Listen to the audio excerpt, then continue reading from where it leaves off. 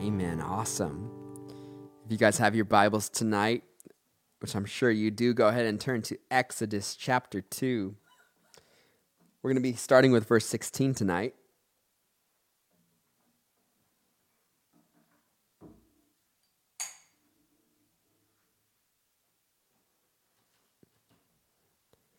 We have just begun last week our venture into the book of Exodus, the life of Moses.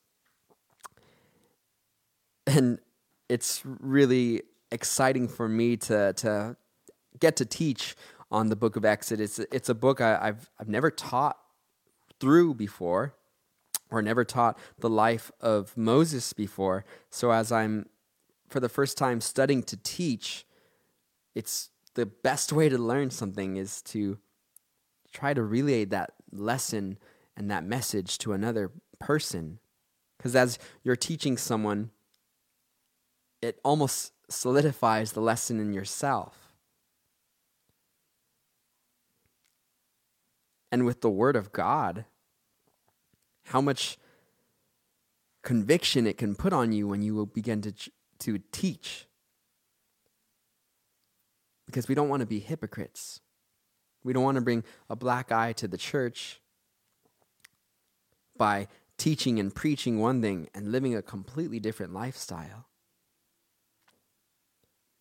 And have your devotional time. For those who are teachers and teachers of the Word, you don't leave your devotional time ever. You continue in your devotional time, and you still study and prepare to teach the Word of God. Now, as I've been studying now, Moses, where we left off, we saw Moses and how God did a miracle as he was a child.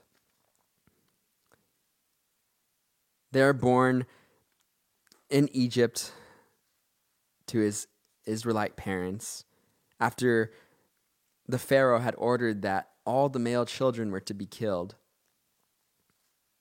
because the Israelites were multiplying so abundantly. Moses' parents, they put him in the little ark and sent him down the river.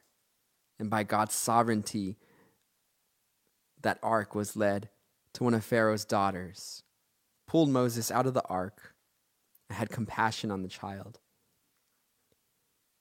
And then Moses' sister, who was watching him, got a hold of Pharaoh's daughter and said, "Would you like me to get a wet nurse for the child to help?"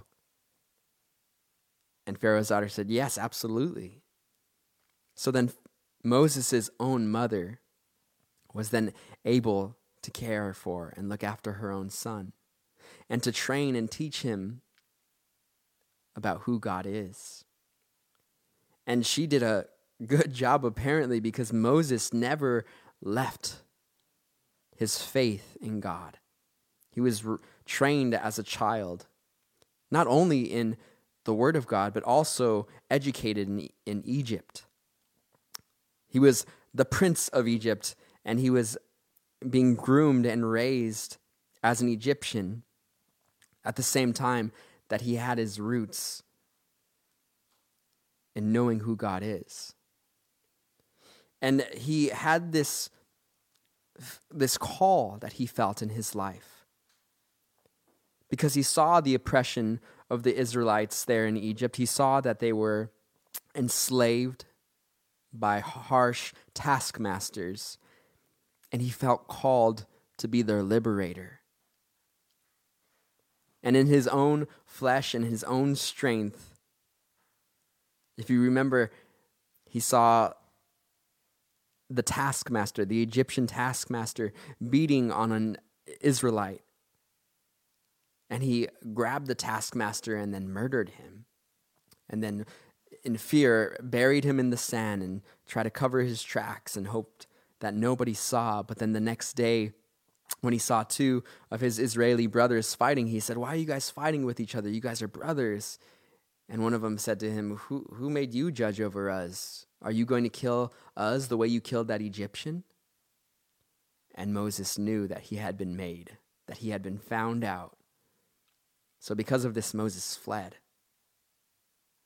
And he fled now from that place of prosperity, of being a prince, to the desert. And his ideas and his dreams and his vision of being that liberator for his brethren, the Israelites, was crushed. And Moses, there in the desert, is a broken man. In Hebrews 11, you don't need to turn there, but in Hebrews 11, verses 23 through 26, it says this: "By faith Moses, when he was born, was hidden 3 months by his parents, because they saw he was a beautiful child, and they were not afraid of the king's command. By faith Moses, when he became of age, refused to be called the son of Pharaoh's daughter, choosing rather to suffer affliction with the people of God than to enjoy the passing pleasures of sin, esteeming the reproach of Christ greater riches than the treasures in Egypt." So Moses felt this call to God, and he denied himself of the pleasures of Egypt, but he still was trying to do things his way. So God had to break him. And God oftentimes, before he uses a person greatly, he first separates that person to himself and breaks them and then builds them back up. That's something that noteworthy. That God often must, before he uses a person greatly, must break him greatly. In Exodus chapter 2, we left off with verse 16. We're picking up from right here in Exodus 2:16. After Moses fled from Egypt, and he's now in the desert, it says in verse 16, "Now the priest of Midian had 7 daughters, and they came and drew water, and they filled the troughs to water their father's flock. Then the shepherds came and drove them away, but Moses stood up and helped them and watered their flock. And when they came to rule their father, he said, 'How is it that you have come so soon today?' And they said, 'An Egyptian delivered us from the hand of the shepherds, and he also drew enough water for us and watered the flock.'" So as Moses is now in the wilderness, in the desert of Midian, he comes across Reuel's 7 daughters. And they're there watering the flocks, and some shepherds, they come, and they were these bullies who would sometimes get their water first before these 7 daughters. But since Moses was there, and perhaps he was feeling quite zealous for some of the women there, he stopped these shepherds from being bullies. And they were able to get their water first and return to their father sooner than normal. What I recognize is how God placed Moses at the right place at the right time. And in this brokenness, one of the first things that God provides Moses with, for Moses, is a wife. And I'm encouraged that Moses, he was basically broken on the journey of the wilderness. He, at this point, was no longer, perhaps, maybe because he had to flee, even leaving any thought of anybody he knew who might have been a potential wife, and had to then now just trust that God was going to help provide for him, to help him to survive in the wilderness. And I'm encouraged, you know what? For those who are single, wait for God to bring that person in your life. Wait for God to do the work. And be open when he moves. Be open for when you see a movement of the Spirit to jump in it. Now, God is not going to bring you a worldly person. God will not have you mixed with the world. So if somebody is of the world and they're seducing you or trying to tempt you, that's not of God. But wait for God. It's so much better when you wait on God's timing. So this is kind of the story now of how Moses met his wife. And then in verse 20 it says, "So he said to his daughters, 'And where is he? Why is it that you have left the man? Call him that he may eat bread.' Then Moses was content to live with the man and gave Zipporah his daughter to Moses. And she bore him a son, and he called his name Gershom, for he said, 'I have been a stranger in a foreign land.'"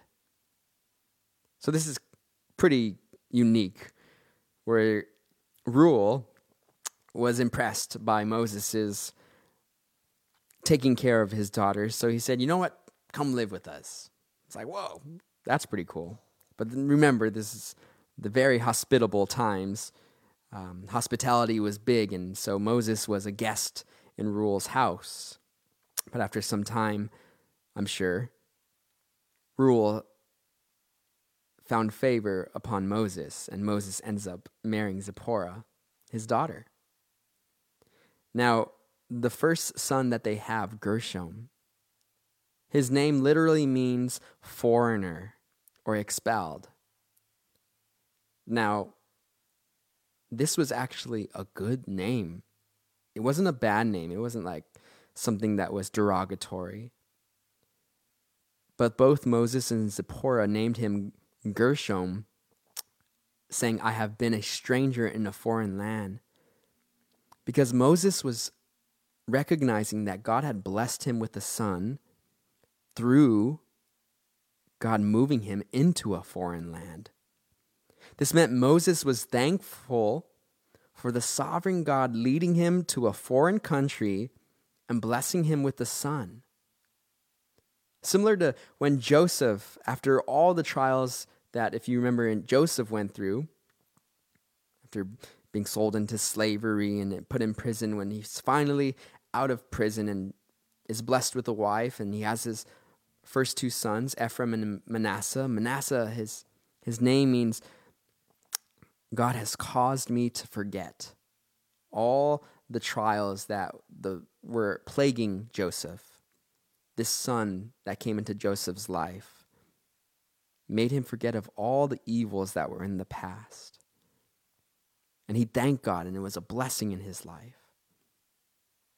And sometimes God allows that in our life where, yes, we've been through trials and we've been through struggles, and it's in the past, and God then puts something in front of us to then look forward to and to thank him for. Whether that be a daughter, a son, a marriage, a ministry. And God has his blessings here. And we rejoice when God does that in our life. And it's something cool to not dwell on the past anymore, but to look forward to what God is doing in your life today. In verse 23, it says, "Now it happened, in the process of time, that the king of Egypt died. Then the children of Israel groaned because of the bondage, and they cried out, and their cry came up to God because of the bondage. So God heard their groaning, and God remembered his covenant with Abraham, with Isaac, and with Jacob. And God looked upon the children of Israel, and God acknowledged them." So now, after that Pharaoh who was ordering for all the firstborn sons to be killed, he dies, he passes away. But the children of Israel still continue in their slavery. They continue in their bondage. But God hears their cries. Perhaps we can relate to, in times, feeling as though we are bound to something. And that could be so many different trials in our life. Perhaps there's sin that is you are struggling with in your life that you are bound to. Maybe you're not even a believer and you're bound to this world. You have no ability to let go of sin in your life because you don't have God in your life. And for the believers, we sometimes allow bondages into our life to either this world, to fear, to anxieties and stresses. Maybe sometimes marriage can feel as though there's disagreements and pain and bondage in it. You know, God hears our cries when we bring these bindings to him. When we bring these chains to him and say, God, I need you to set me free. God hears. In John chapter 8, Jesus says, in John 8, verse 31, Jesus said to the Jews who believed him, he said, if you abide in my word, you are my disciples indeed, and you shall know the truth, and the truth shall make you free. Do we feel that we are bound tonight? The truth, the word sets us free. Again, in John 8, verse 33, it says, they answered him, we are Abraham's descendants and have never been in bondage to anyone. The Pharisees are saying this. How can you say you shall be made free? And Jesus answered them, most assuredly, I say to you, whoever commits sin is a slave of sin. And a slave does not abide in the house forever, but a son abides forever. Therefore, if the Son makes you free, you shall be free indeed. Wow, that's powerful. You see, if Jesus is telling us that he sets us free, then we're free indeed. In Galatians 5:1, Paul wrote to the Galatians saying, stand fast, therefore, in the liberty by which Christ has made us free, and do not be entangled again with a yoke of bondage. You see, we need to stay away from sin and stand in the freedom that God gives us. God doesn't give us grace and freedom so that we can continue in sin. God gives us grace and freedom so that we don't have to sin anymore. That was Jesus' mission. In Luke chapter 4, we're going through this gospel on Sunday mornings, but in Luke chapter 4, verse 18, Jesus says why he came to this world. He says, the Spirit of the Lord is upon me because he has anointed me to preach the gospel to the poor. He has sent me to heal the brokenhearted, to proclaim liberty to the captives. To proclaim liberty to the captives. God is setting us free tonight. Embrace the freedom that Christ gives you. Leave works and man's religion. Leave the legality, the legalism of a works-based relationship and go to the true relationship that's based on God's word, that's based on this Holy Spirit living in us, speaking to us, having a real, genuine relationship with God, free from sin. In chapter 3 of Exodus, we have one of the most famous accounts of the Bible, Moses at the burning bush. Let's begin with verse 1. It says, now Moses was tending the flock of Jethro, his father-in-law, the priest of Midian. And he led the flock to the back of the desert and came to Horeb, the mountain of God. We see again Moses' preparation time in the wilderness. Now God has led him to the wilderness, and what's he learning? He's learning about the lizards and the snakes that come out of the rocks. He's learning about what to eat, what's good in the desert, what is good in the desert. and all the places to take his flock to then have water. He's learning all these survival tactics, life application for him to survive in the wilderness. And not only that, he's leading a flock of sheep. Now, Reuel, from the Bible, it shows that he's a man who had wealth, and Moses is now leading this flock, which I'm sure was a decent-sized flock through the desert, and having to care for and tend for them, keeping them safe. And this is all preparation for what God was going to do when Moses was going to lead the children of Israel through the wilderness. And suddenly in verse 2 it says, "And the angel of the Lord appeared to him in a flame of fire from the midst of a bush. So he looked, and behold, the bush was burning with fire, but the bush was not consumed. Then Moses said, I will now turn aside and see this great sight, and why the bush does not burn." Now, first Moses had to be set apart from Egypt. He was raised 40 years in Egypt, and then now in the desert for another 40 years, growing old in his 80s, the angel of the Lord appears to him.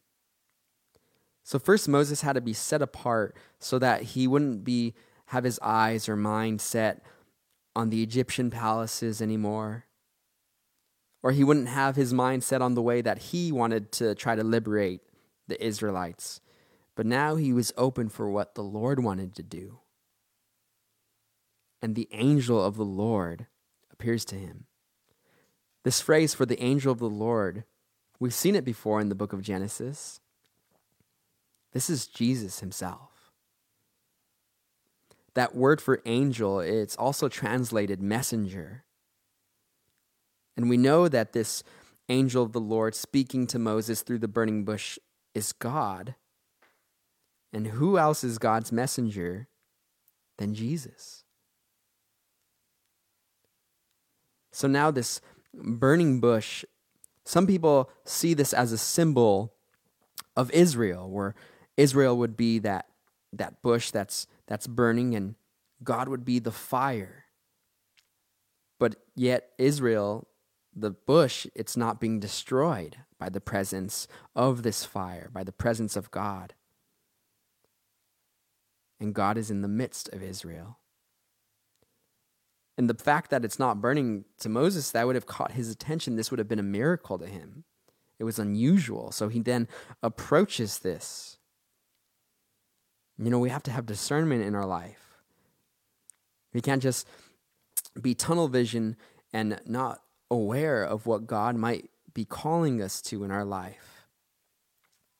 Sometimes he has to take things out of our peripheral, out of our view, so that we can be open and ready to see something that's unique. So Moses then turns aside to this bush, and then in verse 4, "So when the Lord saw that he turned aside to look, God called him from the midst of the bush and said, 'Moses, Moses.' And he said, 'Here I am.' Then he said, 'Do not draw near this place. Take your sandals off your feet, for the place where you stand is holy ground.'" So again, first he got Moses' attention by himself, and then God spoke to him. Sometimes we're not ready to receive because our mind is elsewhere, because our heart is elsewhere. We need to give God our attention. God desires it. Sometimes we think, I don't hear from the Lord. God's not talking to me. Yet we don't set time aside to focus on the word, to focus on worship and having that devotional time. We need to give God that time for the attention that we can hear his voice. And God calls twice to Moses to really get his attention. And this is the first time that God speaks to Moses. He calls him by name. You see, God knows who Moses is. And Moses' proper response is, your servant hears. Here I am. It reminds me of the prophet Samuel when he was a little boy. And Eli was a priest in the temple. And when Samuel was a little boy, when he was sleeping at night in the temple, suddenly he heard a voice in the middle of the night, Samuel, Samuel. And he wakes up and he's thinking like, oh, my master Eli was calling me. He goes over to Eli and he's like, was that you calling me? And Eli's like, what are you waking me up for? Go back to sleep. He goes back to sleep. Again, God calls him, Samuel, Samuel. Samuel gets up. He goes to Eli. He's like, for sure you were calling me. I heard you. And Eli realizes this is God who's speaking to him. So he tells Samuel, Samuel, go back to sleep. If the voice calls, respond and say, here I am, Lord, your servant hears. And Samuel did that very thing, and the Lord spoke to him and gave him a prophecy. You see, we need to be ready to discern the voice of the Lord and to be ready to say, here I am, your servant hears, and then to be ready to obey. Remember what Jesus told his disciples? He said, I liken the person who builds his house on the rock to somebody who not only obeys, but first hears and then obeys. You have to have both. You have to be able to hear, and then you have to be willing to obey. So Moses was ready to obey whatever God was about to tell him. He says, don't draw near this place. Take your sandals off your feet, for the place where you stand is holy ground. Now, Moses approaching God was actually dangerous because God is a holy God, and we are sinners. God is perfect, and we're not.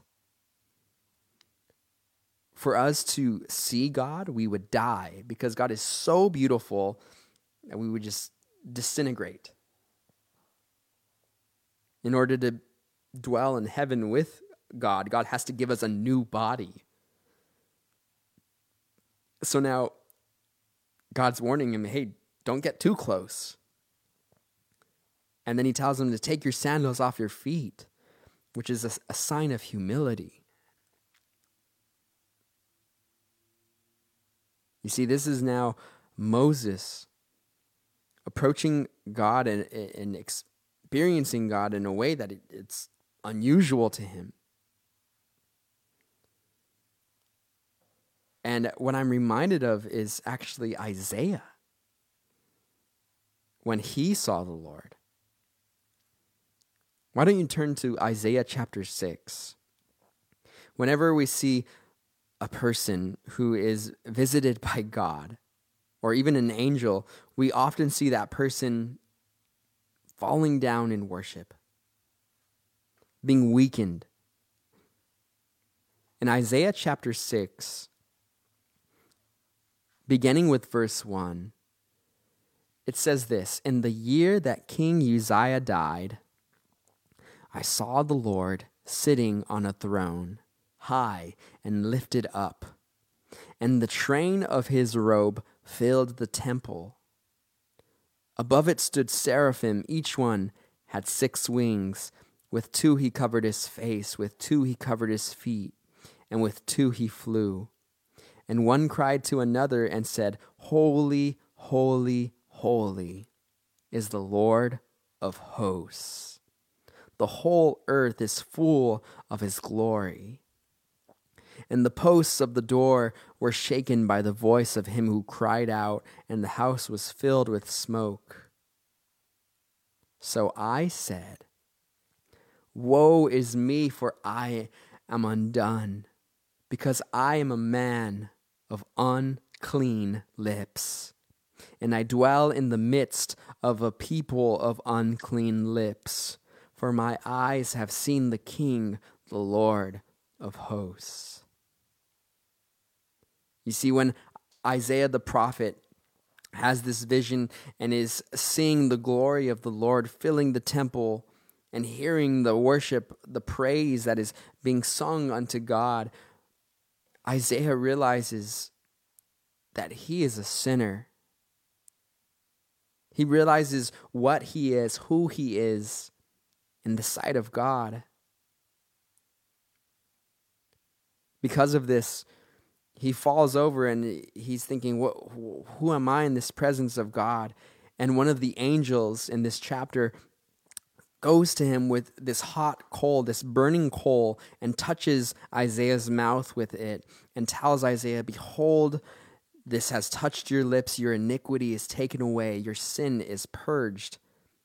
He removes the sin, and then a voice in verse 8 of Isaiah chapter 6, verse 8, it says, also I heard the voice of the Lord saying, whom shall I send, and who will go for us? Then I said, here I am, send me. You see, before God uses a man greatly, he has to break him. Isaiah was broken. He realized he was a sinner amongst a nation full of sin. But God purified him. He broke him. And then he sent him on his mission as a prophet. This is what Moses is experiencing. This fire in this burning bush. God now speaking out of it. The angel of the Lord, Jesus, the messenger, speaking with him. Saying, careful. This is holy ground. Back in Exodus chapter 3, verse 6. Moreover, he said, I am the God of your father, the God of Abraham, the God of Isaac, and the God of Jacob. And Moses hid his face, for he was afraid to look upon God. He's a smart man. Later on in Exodus, there's going to come a time in Moses' life where he desires to see the face of God. He desires to see the glory of God. And God tells Moses, Moses, no man can see me and live, but I'm going to let you see my afterglow on the backside of the mountain. And Moses, just looking at the afterglow of the Lord, then began to radiate light off of his face, and the light was shining off of his face. And when he came down the mountain, the people were afraid of Moses because he had this shine coming from him. So they veiled Moses' face. But for now, at this point, Moses hides his face. And then in verse 7, and the Lord said, I have surely seen the oppression of my people who are in Egypt, and have heard their cry because of their taskmasters. For I know their sorrows. You see, God sees the oppression of his people. He knows the oppression of his people. And remember, who is speaking here? The angel of the Lord. Jesus hears, he sees, he knows exactly where you're at today. He sees what you're going through. He sees the trial that you're in. He sees the anxieties and the depression. And he wants you to know that he loves you. That through him you are set free. That he has a plan for your life. That he is preparing you for an eternity with him. And he desires that you have that eternal perspective where you allow Jesus to set you free. God knew what the Israelites were going through. In verse 8 it says, so I have come down to deliver them out of the hand of the Egyptians, and to bring them up from that land to a good and large land, to a land flowing with milk and honey, to the place of the Canaanites and the Hittites and the Amorites and the Perizzites and the Hivites and the Jebusites and the termites. Just seeing if you're paying attention. But now what I see is that God is promising them this great land, a land flowing with milk and honey. And they were supposed to take the full promises of God. This large land, by the way, land flowing with milk and honey. Sometimes I've heard people say, well, like we're not supposed to drink milk. It's, wrong to take milk from the cows. I'm like, well, God told the Israelites they're going to have a land flowing with milk and honey. I digress. God is promising them this large land full of beauty and prosperity. Now, something that the Israelites lacked in, something that they failed in, was taking the full land and taking the full promises of God. There were certain tribes of Israel that settled just outside of the land of Israel. Whether it was some of them were in the north and rather going further down and taking the full land, they stayed back towards the north, outside of the land of Israel. Because they were afraid, some of them. Some of them got lazy, and some of them wanted to stay back and just relax, and they didn't want to go further on into victory, but they wanted to stay where they were at. And then when the enemy came, the other nations began to try to attack Israel. Those were the first tribes of Israel that fell. So may we not settle outside or less than God's promises for us, but may we take the full promises of God. Hold on to those promises right out of God's word, that he promises never to leave you or forsake you. He's promised you salvation. He's promised that as we draw near to him, he draws near to us. That where two or more are gathered, there he is in the midst of us. That God is everywhere. God is with us. Now in verse 9 it says, "Now therefore, behold, the cry of the children of Israel has come to me, and I have also seen the oppression with which the Egyptians oppress them. Come now therefore, and I will send you to Pharaoh, that you may bring my people, the children of Israel, out of Egypt." So now God is giving him his mission. God is giving him his call. Some of us, at times in our life, we're not ready for God to give us the call or the mission that we're in yet. And God is preparing us. Sometimes we're like Moses in that wilderness experience. But may we rejoice in the day of small things. May we rejoice when God is preparing us, because every season is preparation for the next. Even once we're in, as Moses was in that call when he's finally leading the children of Israel through the wilderness, even then it was still preparation for what God was going to do next. It wasn't finality. So may we rejoice where God has us today and not look so far ahead that we're not focused on what God has told us to take care of today. Now, there's a symbolism for this account of the Israelites coming out of Egypt into the wilderness to the promised land. Sometimes people get this symbolism a little wrong in the sense that they see the promised land as being heaven and eternity. But the reality is that even in the promised land, they had to fight battles and fight giants and to conquer the land. So an accurate symbolism or allegory of this whole account is Egypt is the world.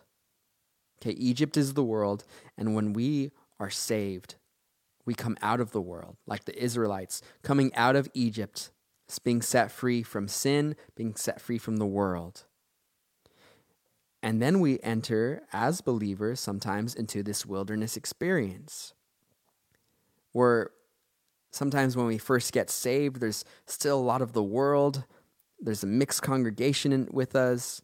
We have to go through struggles. We're in the wilderness. We're uncertain where perhaps we're going at times, but God is still leading us. He's leading us by that the pillar of fire, the cloud by day. And God has his purpose for the wilderness experience. And God always provides. God doesn't leave you. God desires that we have that time of getting alone with him, being prepared for what he's calling us through. And then as they cross over the river Jordan and into the promised land, the promised land is this picture of victorious Christian living. Victorious Christian living. And that's to remind us that even as believers, we're going to have battles. There's going to be trials and struggles that we're still going to go through. But with Christ, we are made more than conquerors. You see, to be a conqueror is someone who has had some success in battle, and you're looking at another battle that's to come. But to be more than a conqueror is to already know that Jesus has already gotten the victory and given it to us. He's already made us free. So because of this, we are more than a conqueror. It's promised to us. And that's victorious Christian living. At verse 11, but Moses said to God, "Who am I that I should go to Pharaoh, and that I should bring the children of Israel out of Egypt?" So he said, "I will certainly be with you, and this shall be a sign to you, that I have sent you. When you have brought the people out of Egypt, you shall serve God on this mountain." Then Moses said to God, "Indeed, when I come to the children of Israel and say to them, 'The God of your fathers has sent me to you,' and they say to me, 'What is his name?' what shall I say to them?" So now Moses naturally begins to doubt a little bit. He's like, who am I? I'm nobody. I'm old. I've been living in this desert. I tried to liberate the Israelites, all right? God, it didn't work. And here I am now out in the desert. I've got a family here. I take care of the sheep. Life is good. What are you going to do with me? And God says, "No, I'm going to use you." And that's what happens sometimes in our lives is we begin to doubt God through us. You see, it's fine to doubt ourselves, I think, at times, but not to doubt God through you. Because we realize we can't do it. If we really trust ourselves, then we're going to trust ourselves and not God. But when we trust God through us, then you see God moving by his Spirit, that overpowering experience, the Holy Spirit flowing through you and allowing him to do the work.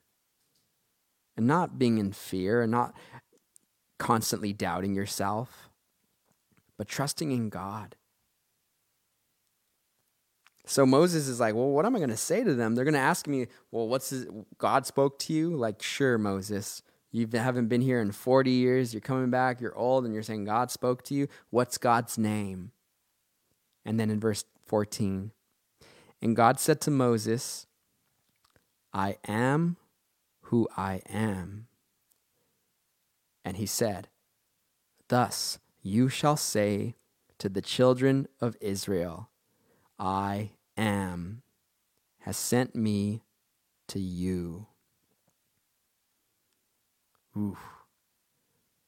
That's a powerful verse right there. I would underline that in your Bible. I am. Now that phrase, it's literally the becoming one. What's interesting is that God, that the word G-O-D, God, that's not God's name.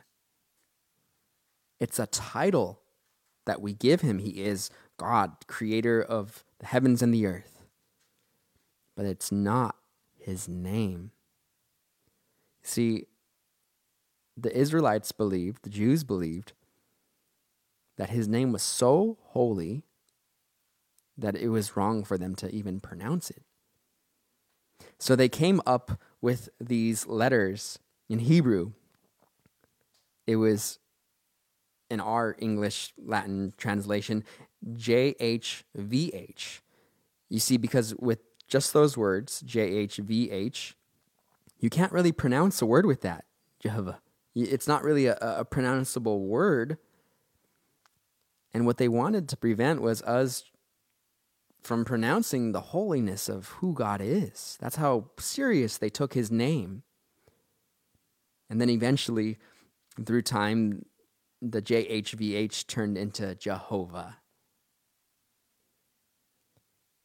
But what that name went back to, what its literal meaning was the all-becoming one, God, Creator, Almighty, Jehovah.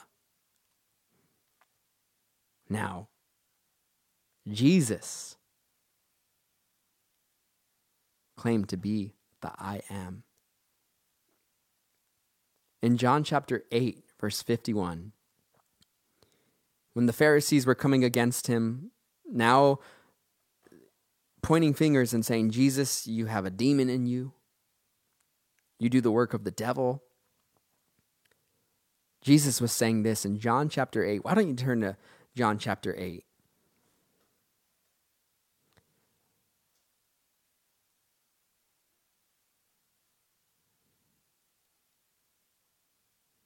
In John chapter 8, beginning with verse 51, it says, Most assuredly I say to you, if anyone keeps my word, he shall never see death. Verse 52, Then the Jews said to him, Now we know that you have a demon. Abraham is dead, and the prophets. And you say, if anyone keeps my word, he shall never taste death. Are you greater than our father Abraham, who is dead? And the prophets are dead? Who do you make yourself out to be? And Jesus answered them, If I honor myself, my honor is nothing. It is my Father who honors me, of whom you say that he is your God. Yet you have not known him, but I know him. And if I say I do not know him, I shall be a liar like you, but I do know him and keep his word. Your father Abraham rejoiced to see my day, and he saw it and was glad. Verse 57, Then the Jews said to him, You are not yet 50 years old, Jesus, and you have seen Abraham? Jesus said to them, Most assuredly I say to you, before Abraham was, I am. Then they took up stones to throw at him, but Jesus hid himself and went out of the temple, going through the midst of them, and so passed by. You see, Jesus, when he said these words, I am, before Abraham was, I am, he is claiming to be equal with God. He is claiming to be God at this point. He is making himself part of that Trinity, God the Father, Jesus the Son, and then the Holy Spirit. Jesus existed through forever. He has no creation. Jesus is the I am. And throughout Jesus' life, he has even 7 I am statements. I would love to get into it, but due to time, why don't you look up what are the 7 I am statements of Jesus? and just be blessed by that study. But back in Exodus chapter 3, look at verse 15.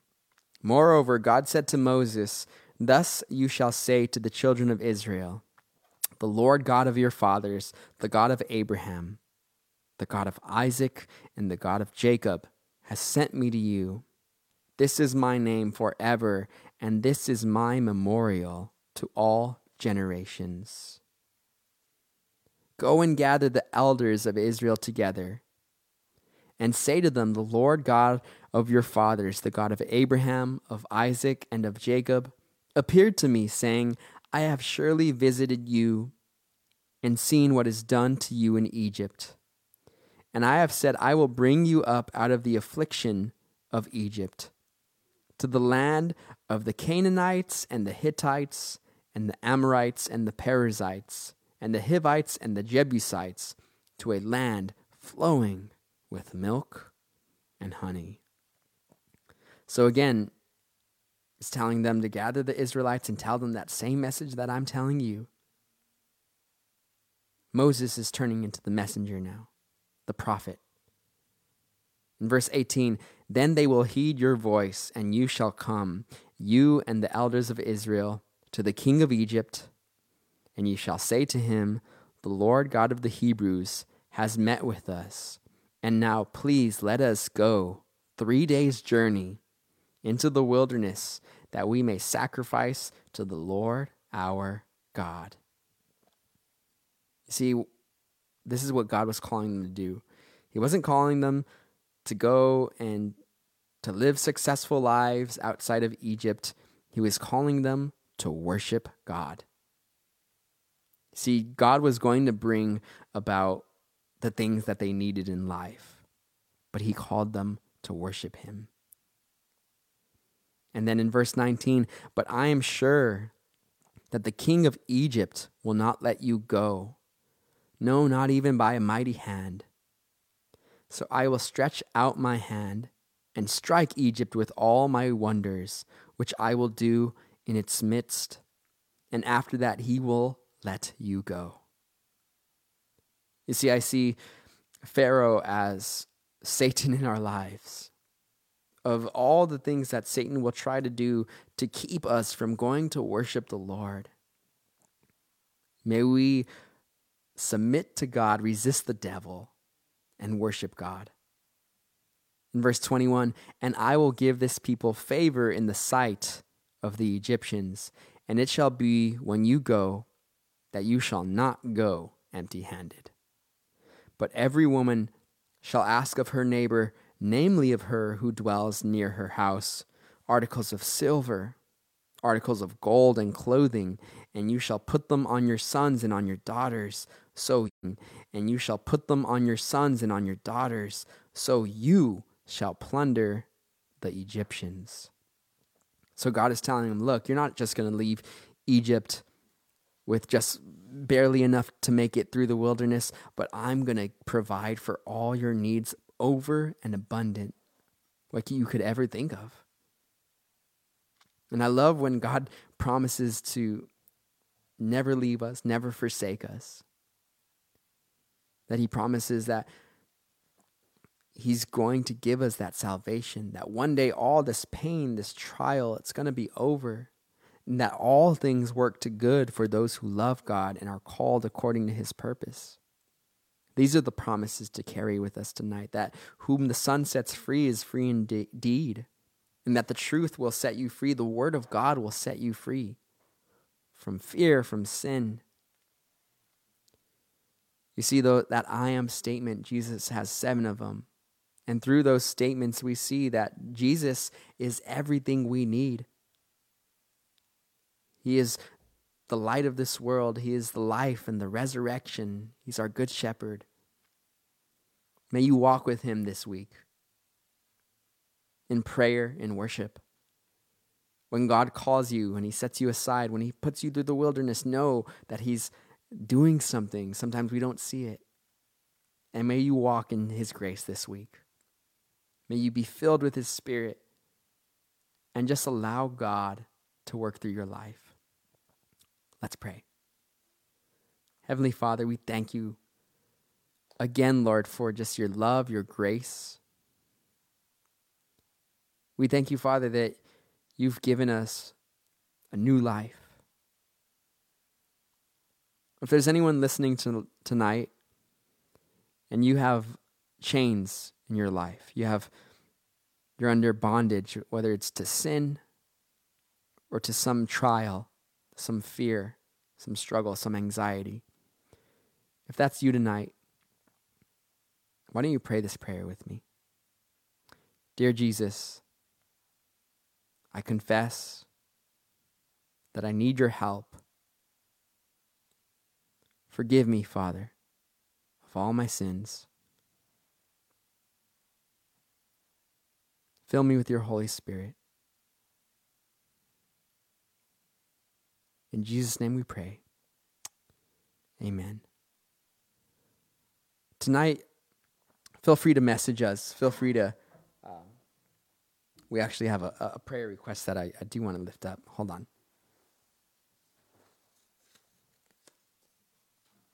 We do want to lift up one more prayer tonight that it came in. And if you ever tune in and you would like to drop a prayer request, please do so. We want to pray tonight for the Ocaranza family and the Lopez and the Mesa family. They're battling COVID right now. So let's pray for them. Heavenly Father, we thank you for your love, your grace. We lift up these families to you, Lord God, for Gonzalez, for the Ocaranza, for Lopez, and for the Mesa family who are battling with COVID. Give them healing. Give them peace, Father. Lord God, set us free. We love you, Lord Jesus. May your Holy Spirit go forth. We pray in faith. In Jesus' name, amen. Amen. One more song.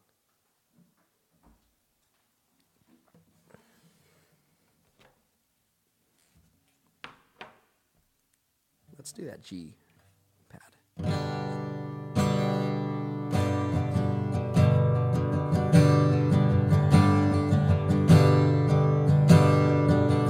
Who am I that the highest King would welcome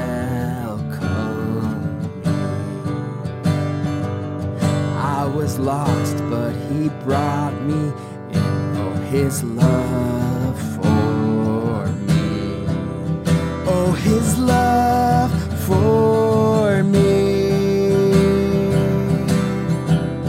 Who the sun sets free, oh, is free indeed. I'm a child of God. Yes, I am.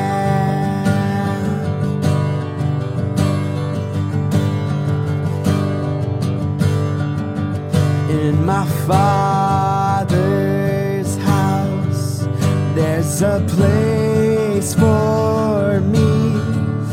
I'm a child of God. Yes, I am. I am chosen, not forsaken. I am who you say I am. You are for me, not against me. I am who you say I am. I am chosen, not forsaken.